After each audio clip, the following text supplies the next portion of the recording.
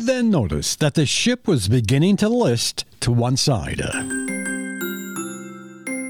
For legendsoffaith.org, I'm Rob Cutter. It was a full day of activity on that huge ship, and Colonel Gracie was exhausted.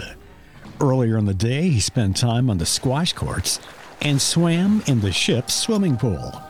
He then attended church and had an early lunch and spent the rest of the day reading and socializing.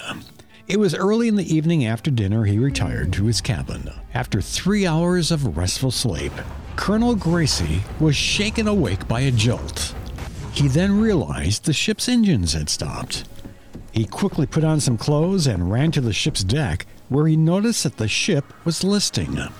After a few minutes analyzing what was happening, he returned to his cabin to put on his life jacket. When he exited his room, he began helping as many people as he could to the decks of the Titanic. Colonel Gracie then began helping the passengers get into their lifeboats. As a first-class passenger, he could have secured himself a place, but as a man of integrity and deep conviction of faith, he observed the unwritten rule: women and children first. When the last lifeboat departed from the sinking ship, Colonel Gracie began to pray. He asked for God's protection and help, knowing that it would be impossible to survive the freezing waters without a lifeboat. When the ship was about to go under, Colonel Gracie jumped off the stern of the ship. The undertow, caused by the ship sinking, pulled the colonel down like a heavy brick tied around his ankle. Hundreds of people were caught in the suction of the sinking ship and drowned. Upon surfacing from the cold, dark depths of the Atlantic Ocean, he was just a few feet away from an overturned life raft. As he was struggling to swim, another man joined him, helping each other secure themselves to the raft. At around the same time, back in New York, the colonel's wife was having a sleepless night.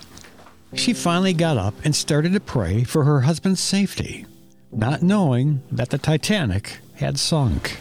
Back in the North Atlantic, the small number of men on top of the upturned life raft began to pray the Lord's Prayer.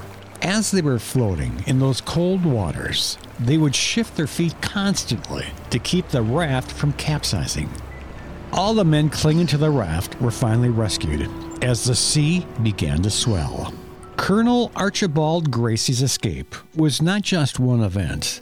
It was the sum of several small miracles, one after the other. The colonel and his wife testified after the event that they were certain that God had miraculously answered their prayers and saved Archie's life.